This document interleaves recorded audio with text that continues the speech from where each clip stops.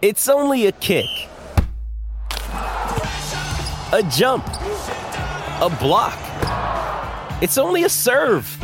It's only a tackle, a run. It's only for the fans.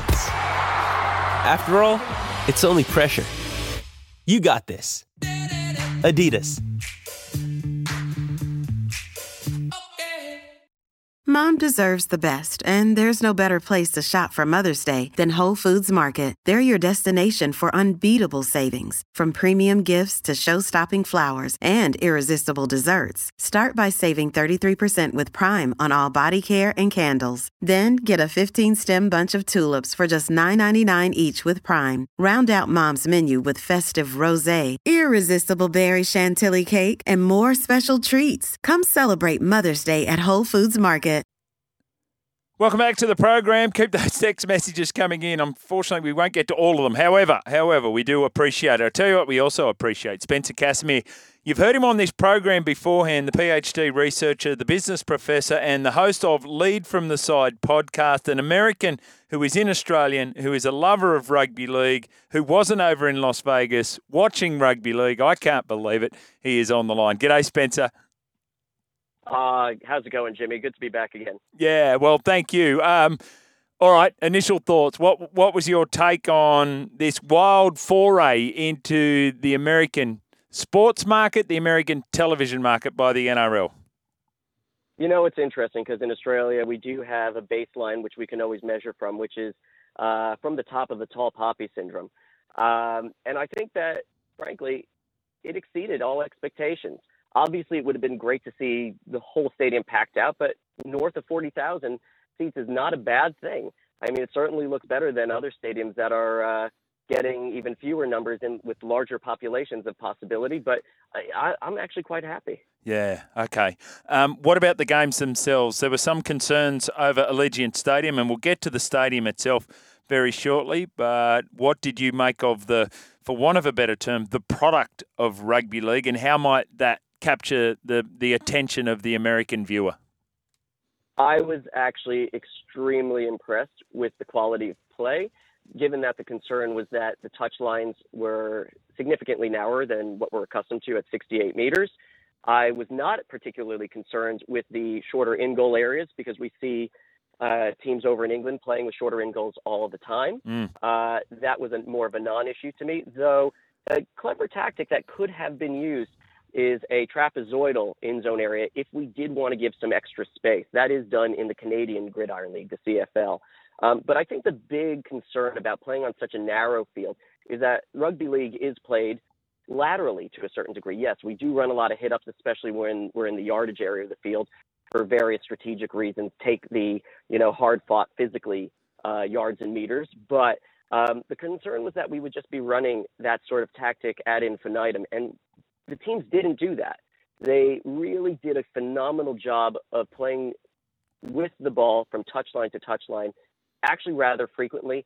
I don't know the stats on this, but it felt like there was a greater frequency of open ball play laterally than we even see usually during the season. Partially, you can attribute that potentially to the narrower field.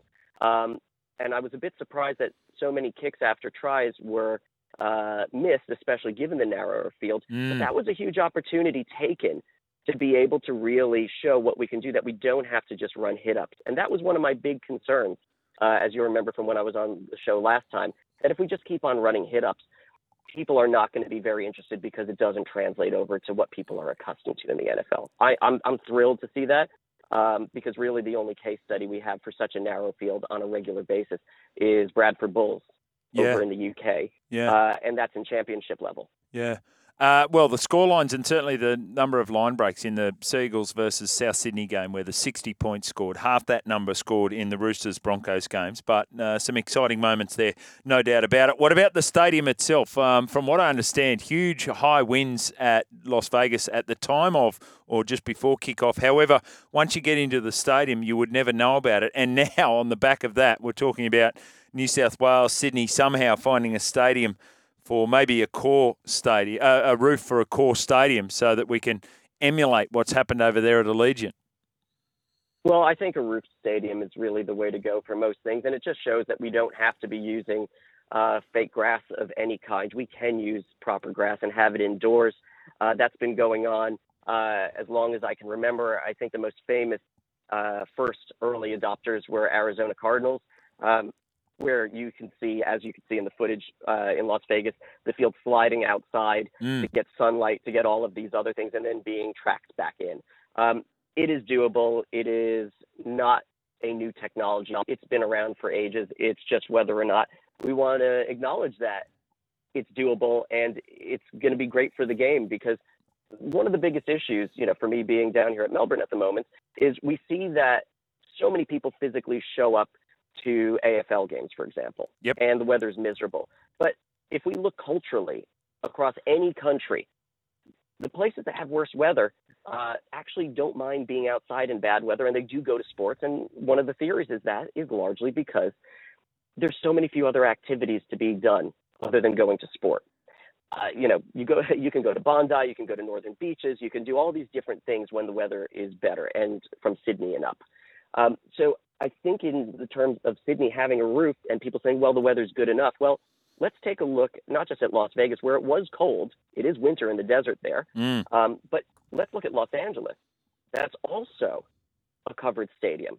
Nobody's going to ever tell anybody that the weather in LA is so bad that you need a roof, but rather it's a greater enticement for a sociological paradigm where we just want to be comfortable because we live in comfortable.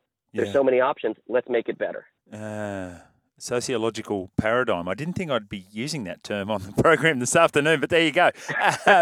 All right, Spencer, Fox Sports 1 got there eventually after a college basketball game went to overtime. We haven't seen numbers yet, but what do we make of these numbers once we do get them? Because I can guarantee you whatever is there, the NRL go, hey, how good's that? Look how many people watched our game. Look, like I said, that is probably going to be the case.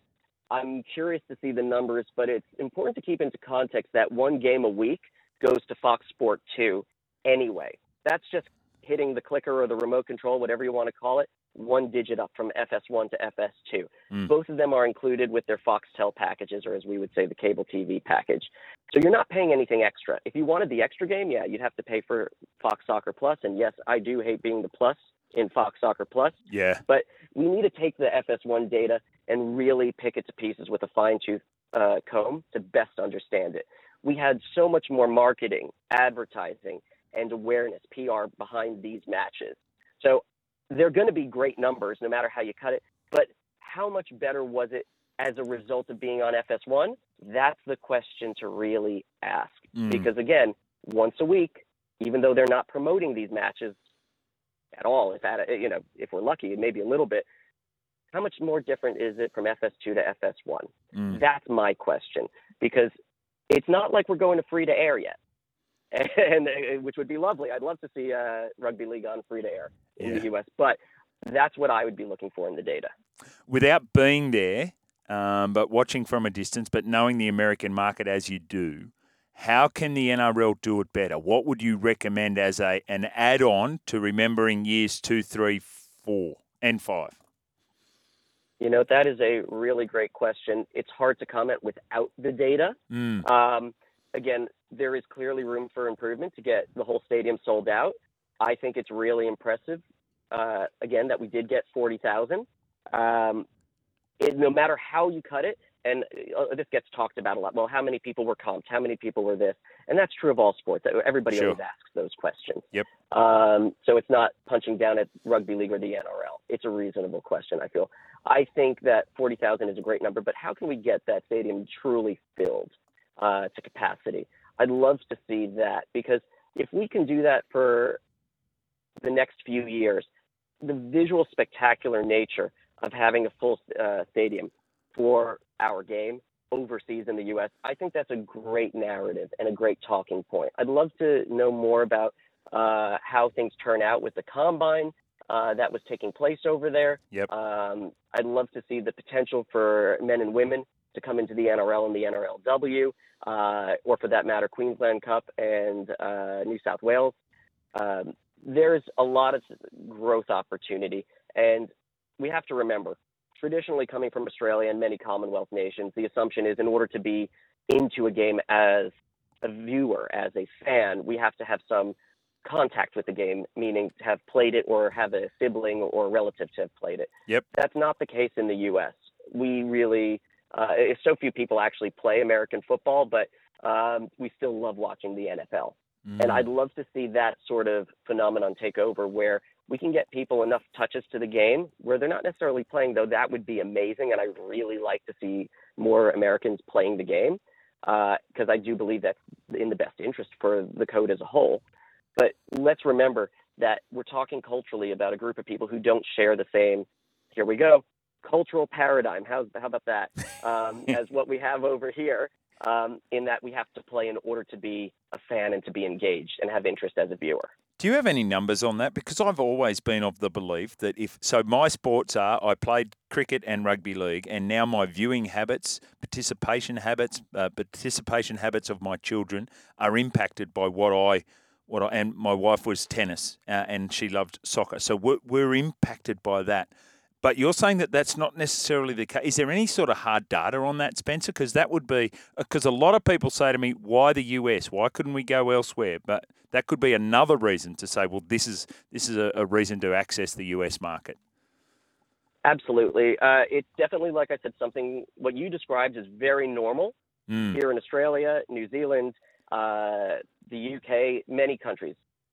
However, that's just not the case in the U.S. You have to remember we have a very different sports evolution as well. Most of our sports came out of the universities and the institutions to the extent that intercollegiate football started in 1869, albeit that was a soccer match the year that they banned catching the ball. That's how long ago it was. Soccer used to catch the ball.